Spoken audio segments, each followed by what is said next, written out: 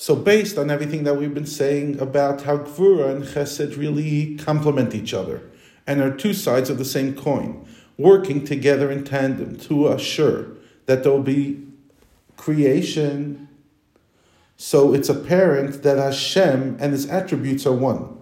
Since they are totally unified with Him, they can therefore merge with one another and comprised of one another. In other words, if Chesed and Gvura were not directly part of Hashem, then they wouldn't be able to integrate so well. Why? Because two separate entities cannot integrate.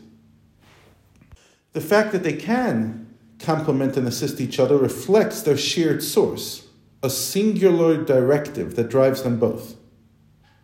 Like right and left hands that work together to shape a single entity, Chesed and Gvura unite in harmony because they originate in the same God.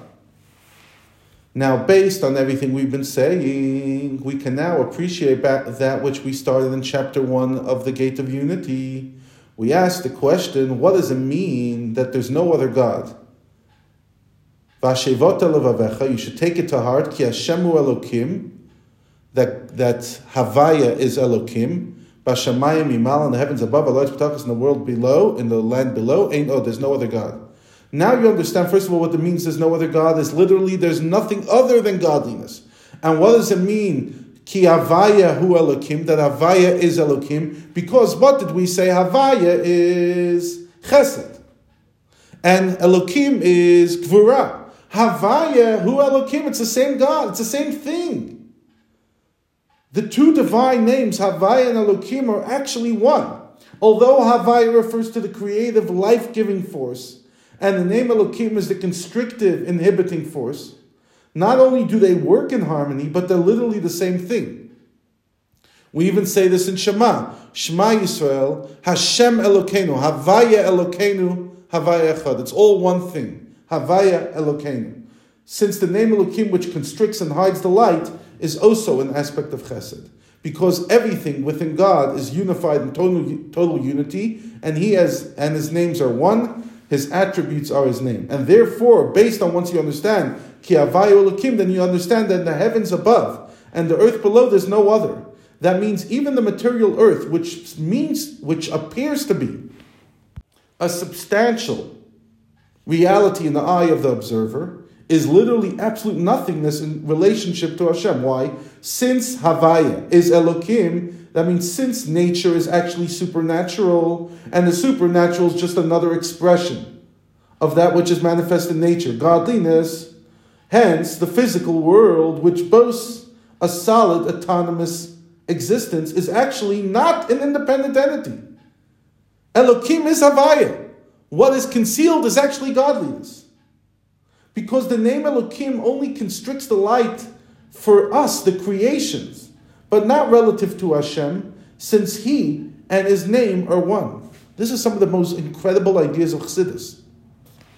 We have to understand the difference between what's called Das Elyon, the perspective of God, and Das Techton, our perspective. For us, we see miracles different than nature. We see concealment different than revelation. But that's only because of our perception. In other words, that's what we're seeing or not seeing.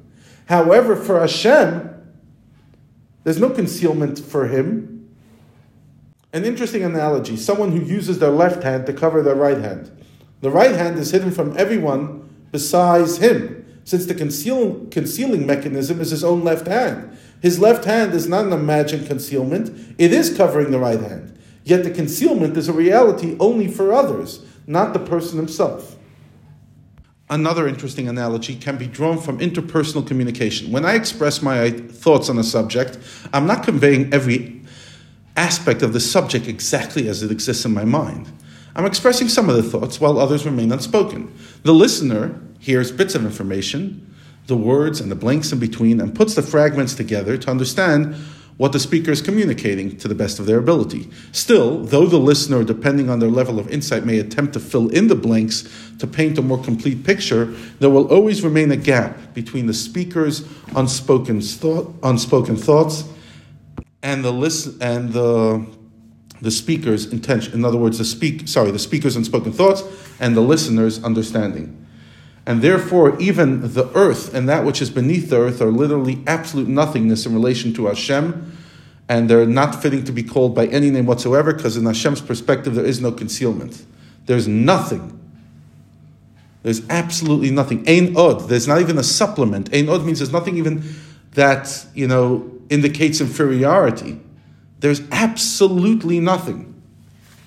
Unlike the soul and body, that the soul is the priority, the body is still somewhat there. It still has some secondary status. In the world, there is no secondary status to God. There's nothing other than God. You see, because the soul does not create the body, the soul just energizes the body. So the body has somewhat an independent reality other than the soul. But the world has no independent reality other than God. So God is everything. There's not even a secondary, unimportant other thing other than God.